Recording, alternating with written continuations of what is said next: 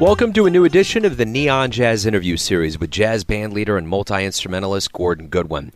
His Big Fat Band started in 1999. Their first concert was at his alma mater of Cal State University, Northridge, bringing in a collection of styles: swing, Latin, blues, classical, rock. And they just released their 2016 album, An Elusive Man. And along with this venture, he is a successful composer and arranger right out there in Tinseltown, Hollywood, working with the likes of Ray Charles over the years, Christina Aguilera, Johnny Mathis, John Williams, Natalie Cole, and his good friend Quincy Jones. He has conducted world-renowned symphony orchestras in Atlanta, Dallas, Utah, Seattle, Toronto, and London. He's won a Grammy Award, 3 Emmy Awards, and he has great stories. So get to know Gordon and dig this interview, my friends. Gordon, thank you for taking some time out. It's really a pleasure to speak with you. I appreciate it. Oh, man, it's a pleasure to be on. Thank you so much, Joe. Absolutely. So I'm going to go ahead and start off here. You know, you're pretty good about detailing what's going on with you and the band, and man, you're crazy busy, but I want, in your own words, kind of a snapshot of what's going on with your music world lately. A snapshot? Just a snapshot. Yeah, let's see. I'm not sure why that question is so befuddling to me, and maybe it's because I've always had so many balls in the air, as it were. You know, I mean, when I first started, you know, in high school, and I was playing piano and saxophone, and then started writing, and so I had 3 things that I kind of had to keep going, and then got into college, and then added conducting, and then studying classical music, and then I got out of college, and then it became, okay, now you have to learn how to use a computer and how to manipulate samples and how to be an engineer. And then it became, okay, now you have to learn how to market your music, how to mix it and master it, and just everything. It's incredible the amount of the range of your skill set, what it has to be. So I can't remember a time that I haven't had a day where I have like nothing to do, you know. Mm-hmm. And of course that's a great blessing, man, to have a life that way, and especially to be able to get up and do things that you love to do.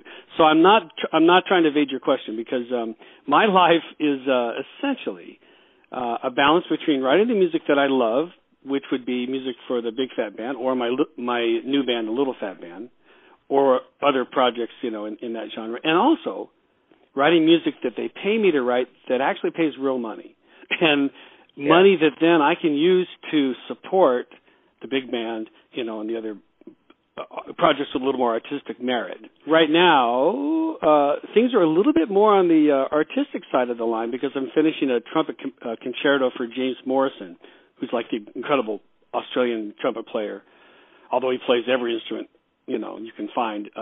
Plays trombone and piano and guitar and drums, and, you know, he's ridiculous. But we're going to be touring with a concerto that I've done for him next year. We're working on a record with Patty Austin, an Ella Fitzgerald tribute record. That is, we just did a session last week for that, and that's going to come out in the spring. She's amazing, as you know, and so that was a real real pleasure to be involved with that. The Little Fat Band record just came out a couple of weeks ago, so we're still kind of doing, you know, press and rolling that thing out there. And we're getting ready to go in to start recording a new Big Fat Band record as soon as I can find a day where I can get all those guys in the same room at the same time, which is not always easy. I can think of more, but I mean, that's definitely the start. Those are on the A list around here.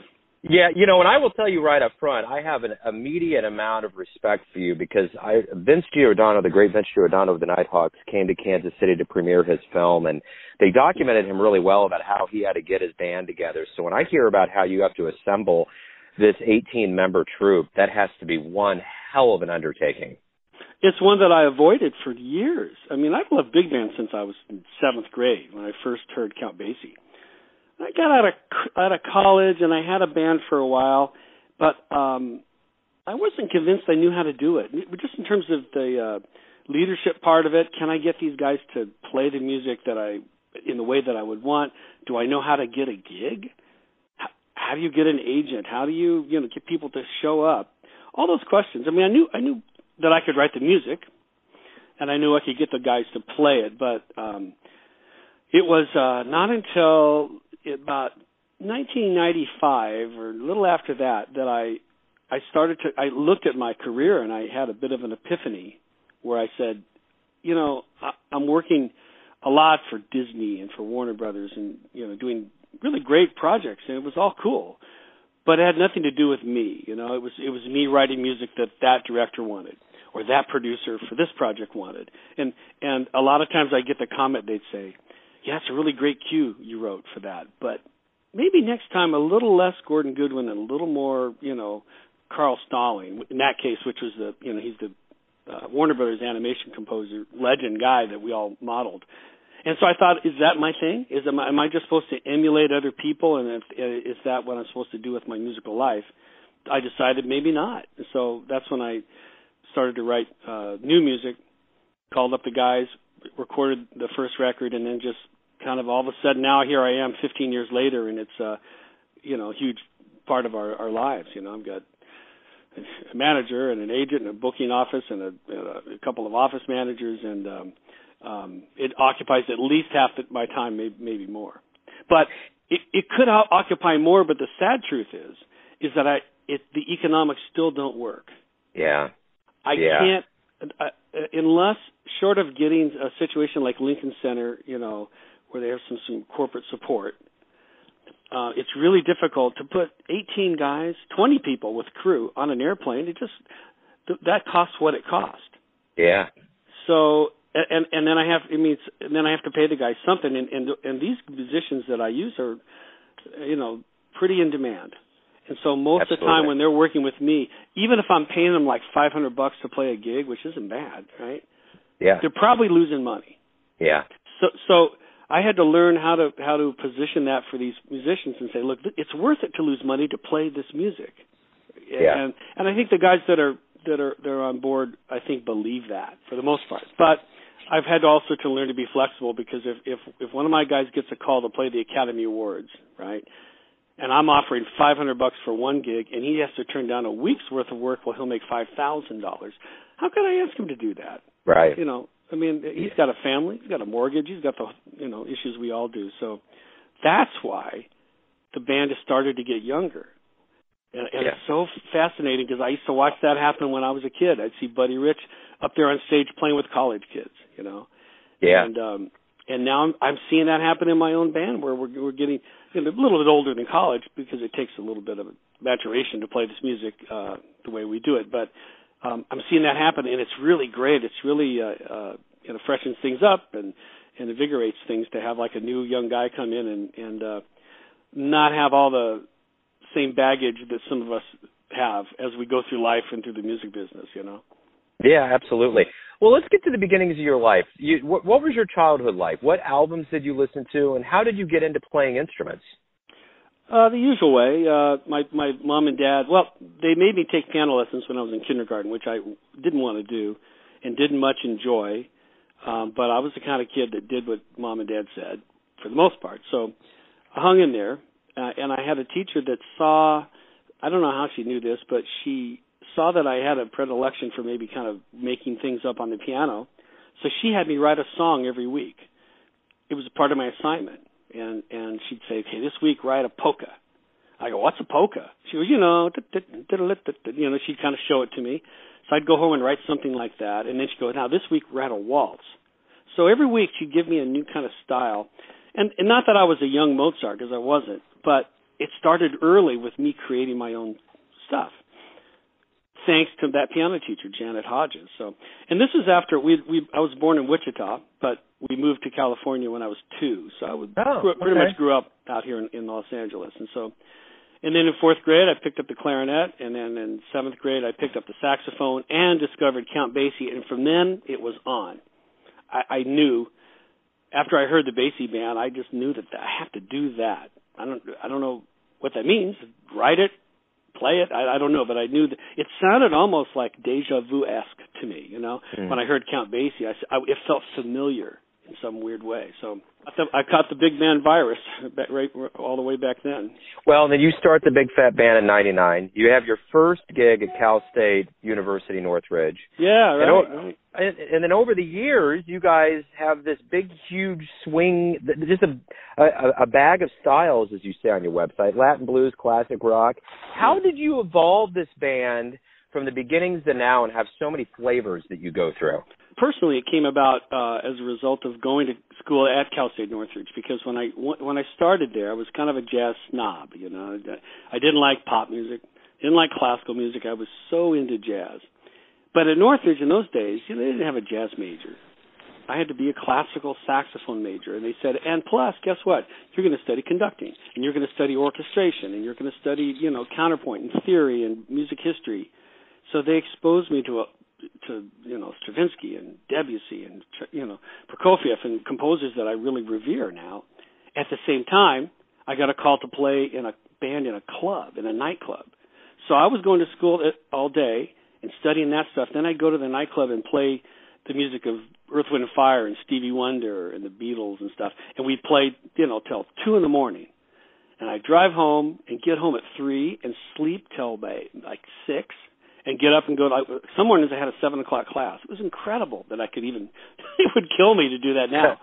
But as a result, I got used to appreciating a lot of different styles kind of for what they are. And so with the Big Fat Band, we'll play a rock and roll kind of song, and I don't make any pretensions that that's the highest level of my compositional achievement. But there's still value there in a different way in terms of groove and melody and just kind of a down to earth kind of accessibility. But we'll follow that with maybe my arrangement of Bach's 2-part invention in D minor that has all kinds of content and subtleties and nuance. So I think there's room for both of those things. And I'm lucky that I have musicians that also grew up listening to pop music as well as jazz, so they know how to turn on a dime. If they're playing a Count Basie chart, they know that language. They know the rules of that highway. And then if we're playing something that's like Tower of Power or Earth, Wind & Fire, they know how to articulate and phrase and commit to the music, according to those rules. So, the one thing that I've noticed, too, is that you've worked with Ray Charles, Quincy Jones, David Foster. There's a lot of people that you've worked with. What have you learned over the years about being around? I mean, just even with Quincy Jones, from the beginnings of jazz to everything that he did with, Motown and reviving genres that were on their way out. What do you learn from these folks? Quincy especially was a real role model, because he had that exact same philosophy about not being concerned about barriers between music styles or between human beings too.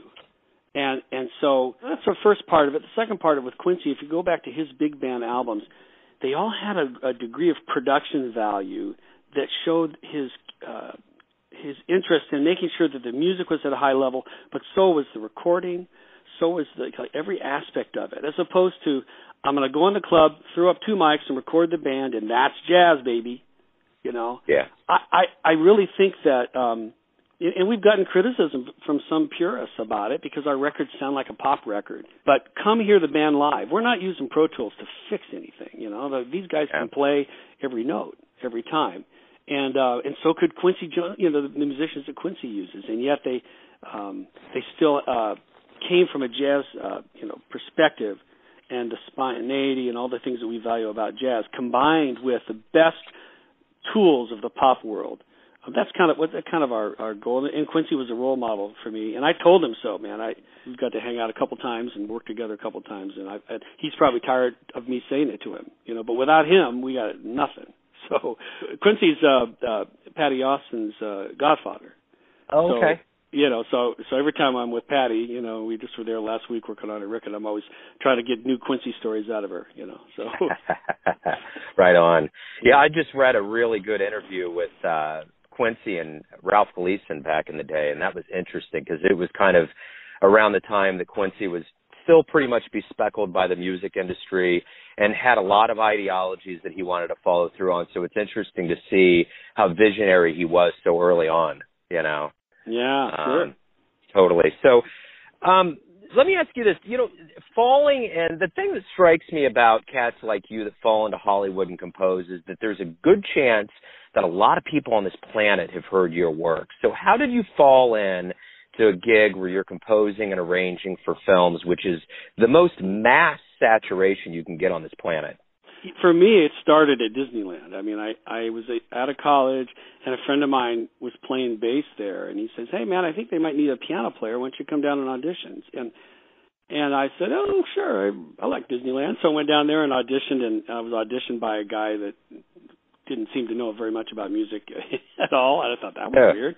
But I got the gig, and after a year or so, I got a job writing it was like a Mouseketeer reunion show, right? Had a lot of the original Mouseketeers like Cubby and Tommy and Lonnie and those kids, and I got that gig writing the charts for that show, and then little by little I started to write more for that company.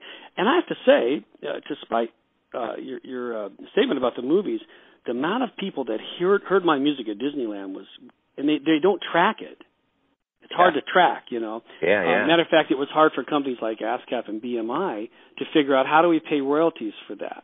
And I used to go into meetings and say, look at the attendance for Disneyland. How many people hear this music? Because they weren't paying any royalties for live performance or even for recorded performances at Disneyland. So, but that was kind of what led to my professional relationships, that first gig.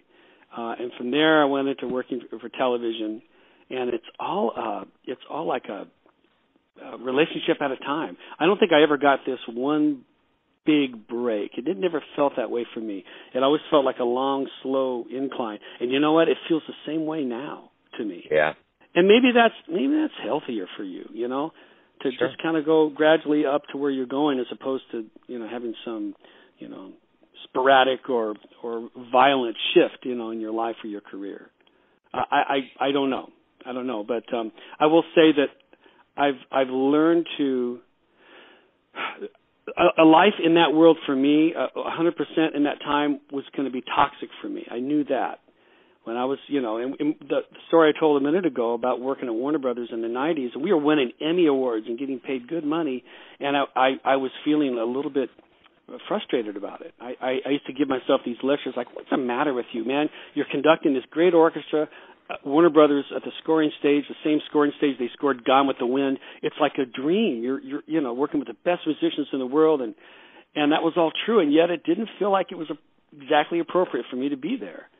Yeah. So, I guess I had to kind of learn to listen to that voice, and I have to tell you, man, since I committed to the Big Fat Band in particular. And I kind of said to everyone, look, this is me, this is who I am, and if you like me, that's awesome, and if you don't, then that's fine too. When I got to that point, so much pressure drops off of you. Mm-hmm. I wish I would have been able to get to that point, when I was in my 20s or 30s or something. I can't imagine what a life in that space would be, because I grew up thinking, okay, I'm comparing myself to Michael Brecker and to Chick Corea and to John Williams and all the people that I admired. And I think there's a fine line, because I want to know how John Williams writes what he writes. How does he do that? I'm interested. I want to strive for that. But at the same time, I do my thing and he does his thing, and maybe that message is obvious to your listeners. It's a lesson that we all have to internalize, I think. Well, it seems to me now that you've found a really good balance in your life. I mean, between all these things, even the first question, it's hard for you to answer because you have so many things that are varied. Does that feel good to you to have that kind of a balance? Oh, it does, man. I think our pursuit of balance is preeminent. It's everywhere. In our personal life, our balance between our family life and our work life. In music, I'm always trying to balance all the different elements. Does this melody is a rhythm, balanced with a melody and a harmony? When you're improvising, you're trying to make those choices of balance in real time, which is what's really impressive, the people that can do that. So I've become acutely aware that when I respond to music, it's because it's like has that balance we're talking about. Yeah. Well, the one thing you did mention too is that you got a Grammy Award, 13 nominations, 3 Emmys. You have all these awards, and I don't want to know what your favorite one is. I want to know which one did you get that hit you at a particular spot in your life that really surprised you. Well, the most recent one, and not that we're counting, but actually incredibly, it's 20 Grammy nominations, and I don't know how we got here, but. Yeah. We got 4 2 years ago. We had 4 Grammy nominations, which was a lot, and my name was showing up with people like Drake and Adele, for multiple nominations. And so we went to the Grammys. I had my family sitting there, my mom, and we're all there. The first 3 nominations, we went 0 for 3 in the first 10 minutes of the ceremony. And one of those I thought we had a pretty good shot at. It's kind of always hard to tell, how it's going to go down. So we're sitting there, and everyone's looking at me like, oh, my God, I'm so sorry. And I'm going, everyone, it's okay. It's just fun to be here. Let's just enjoy it. I'm doing that. But I had let it go because I thought the fourth one we were not going to win. And the fourth one was Best Large Ensemble. And that, I'm not going to say, it kind of typically goes to a different kind of band than ours, put it that way. And they called our name. And I had to transition from, it's an honor to be nominated, and let's just not worry about it. To, oh my God, they called her name. and that Grammy was for our record Life in the Bubble, which was the musicians, the engineers, the art direction. I mean, everybody that contributed to that. So, I mean, the other Grammys I've won have been for arrangements, and that, I'm great, I'm fine with it. But this one was just us from the ground up. It wasn't a tribute to Count Basie. It wasn't a tribute to Ella. It wasn't like based on Hurricane Katrina. With all due respect to all those things, this is just all about the music, And let me elaborate on that, because my first Grammy I got was for The Incredibles, the movie Incredibles. And it was really great and surprised, but I thought, well, everyone loves The Incredibles. So I kind of felt like that movie did a lot of heavy lifting, Mm-hmm. The next Grammy was for an arrangement I did of Rhapsody in Blue. Everybody loves Rhapsody in Blue. It's, epic, perennial piece of music by the best composer we've ever created in this country. So I gave a lot of that credit to Gershwin, And then the third Grammy was for this arrangement of On Green Dolphin Street, another jazz classic that everybody, reveres. So, but this one for Life in the Bubble was just like we weren't piggybacking on top of anybody else's celebrity, So that is a long-winded way of answering your question about which one meant the most. No, that's cool. That's totally cool. The one thing that I want to know too is, I kind of asked up front, but I'm curious, who would you consider your music or jazz heroes? Well, that's another long list. The people I've already mentioned so far are probably in the top 5, which would be Chick Corea, Michael Brecker, John Williams. But then I kind of cascade into Cannonball and Bill Evans.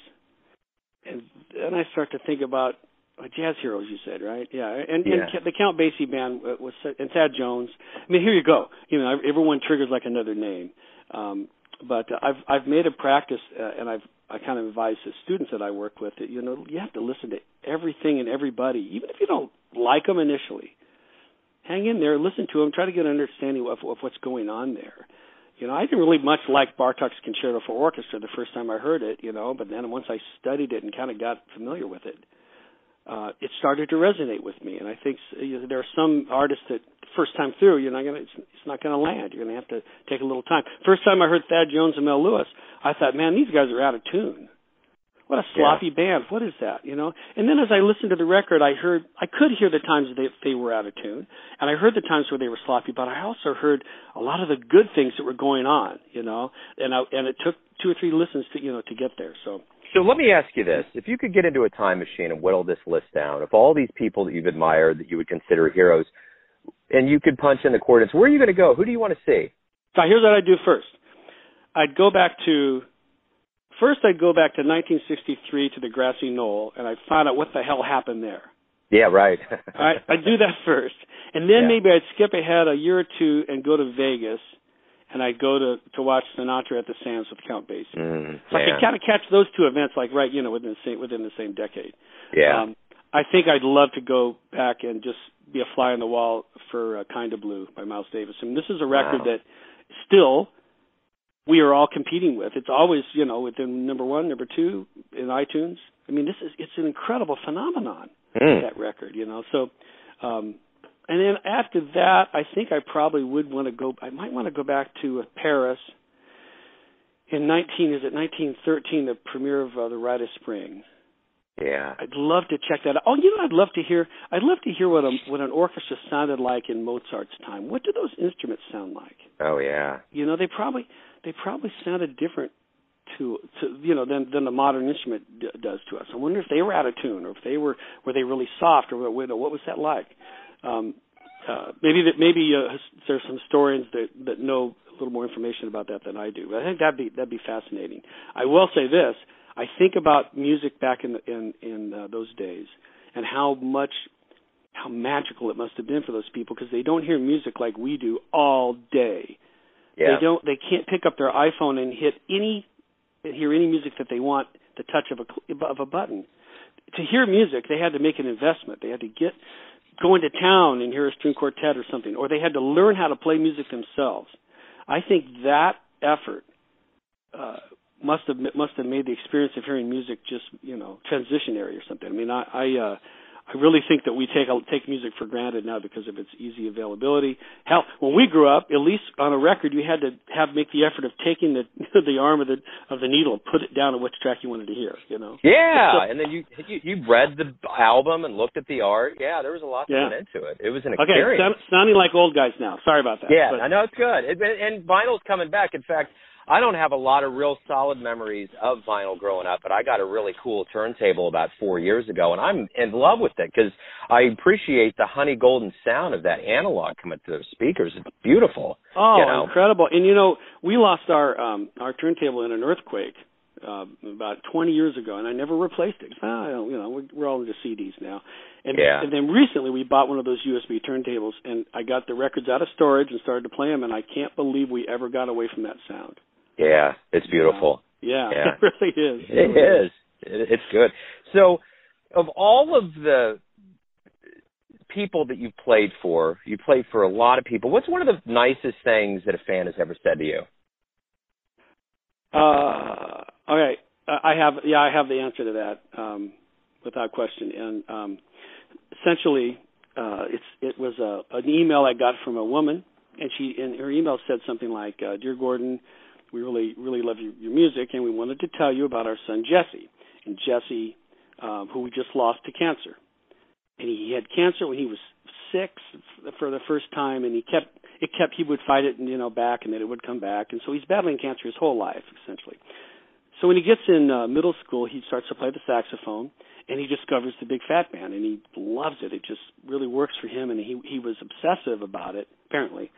Like on his he listened to it on his headphones all day. When he'd going to sleep at night, it was on his. He would use it in his alarm clock, and he was always listening to the Big Fat Band. And I guess I met this kid. He came to a gig, and I met him. I took a picture with him, which they sent to me, but I didn't know he was sick at the time. And so she said that, and when he was going to get his chemotherapy, it was hard because he would get each time he would go for chemo, it was cumulatively more difficult, because it just starts to. Your body starts to break down under that. So he would and he would get more scared, to have to go to get that treatment. So he would take his headphones and put the music and listen to the Big Fat Band for 5 minutes and just concentrate. And then he would take his headphones off. "Okay, Mom, I'm ready," and go to get his chemo.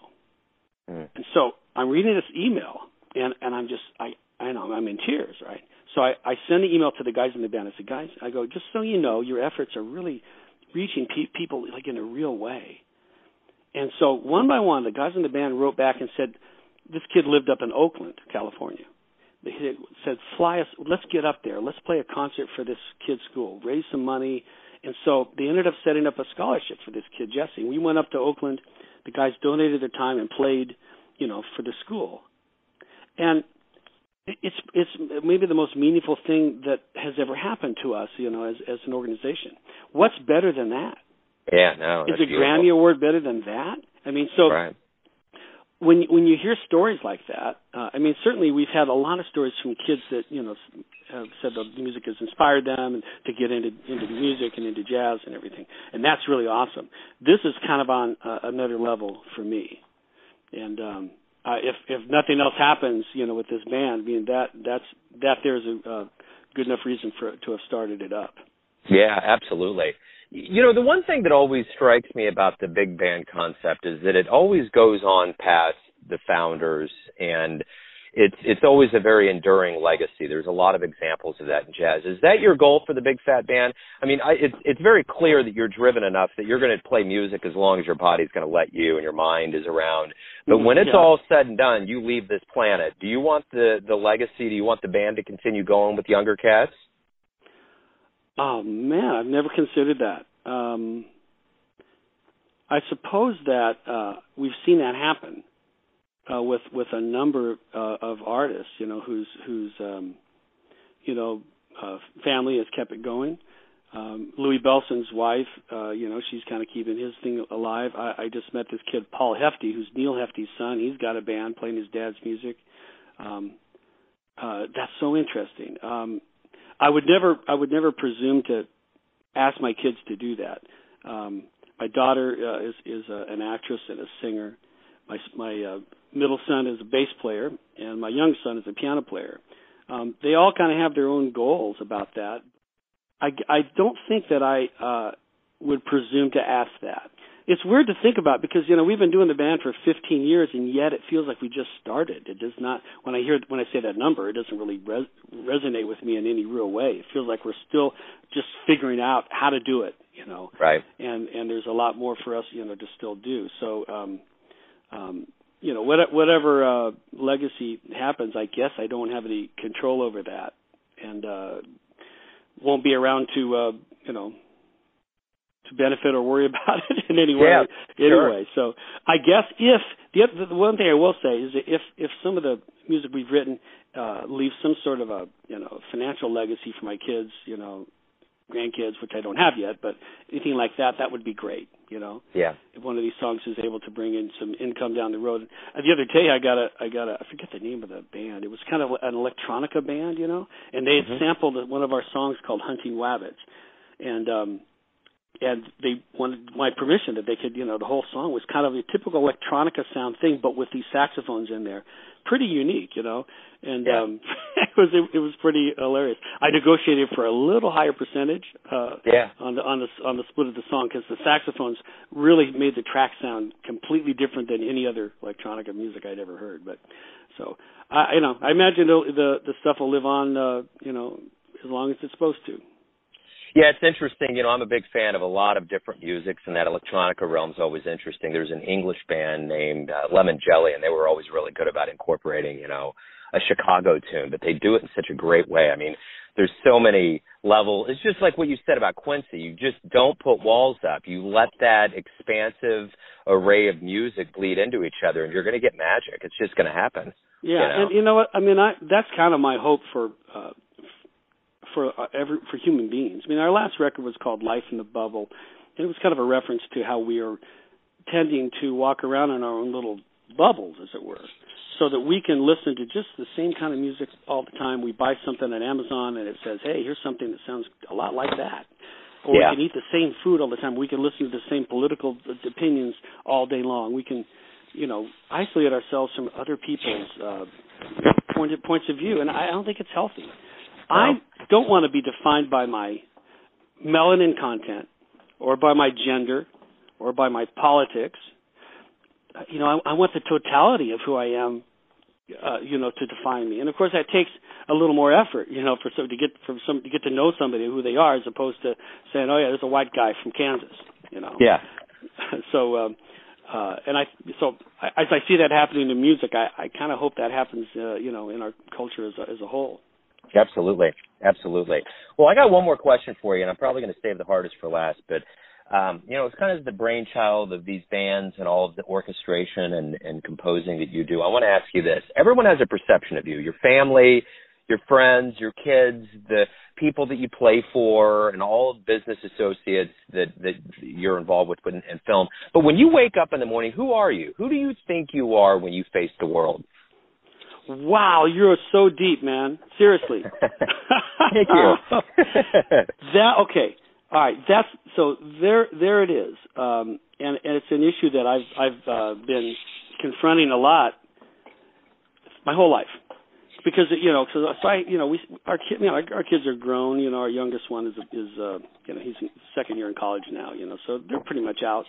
But when they were here, I'd be like at my kids' basketball game or baseball games, and sometimes I'd have a chart there. I'd be working on a chart to get it done while I'm watching a baseball game. Yeah. And I would have to say to my kids, I'm watching. I'm here, but I also have this deadline, and I felt a responsibility to both of those things. And so I guess what I've come around to is I look at who my kids have become, as they've transitioned from, kids to like people, adults, that you could actually have a conversation with and be friends with in a way, that way. And as I watch that happen, that's something that gives me the most pride in it. I'm trying to find a way to express that without it seeming cliched, because when you put it in words, it seems mundane, Yeah. But I have to say, when I get up, I've always been closely identified with the work I do in the craft that I do in the music.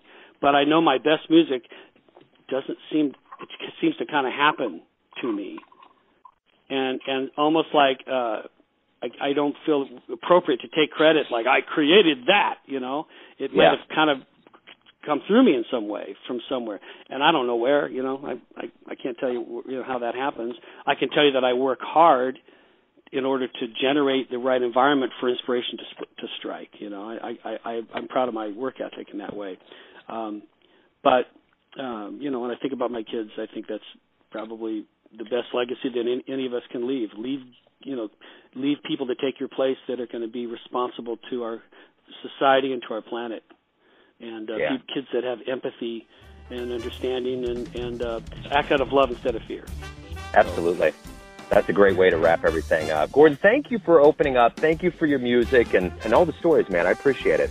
Oh, man, really, really appreciated insightful questions. It's fun to kick that stuff around sometimes. Thanks for listening and tuning in to yet another Neon Jazz interview, where we give you a bit of insight into the finest players in Hollywood, New York, Kansas City, and spots all over the world, giving fans all that jazz. And thanks to Gordon for his cool and his music.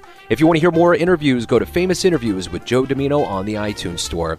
And you can go and visit Neon Jazz on the YouTube.com.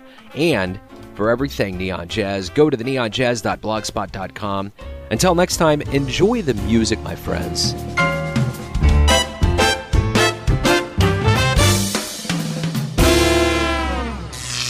Neon Jazz.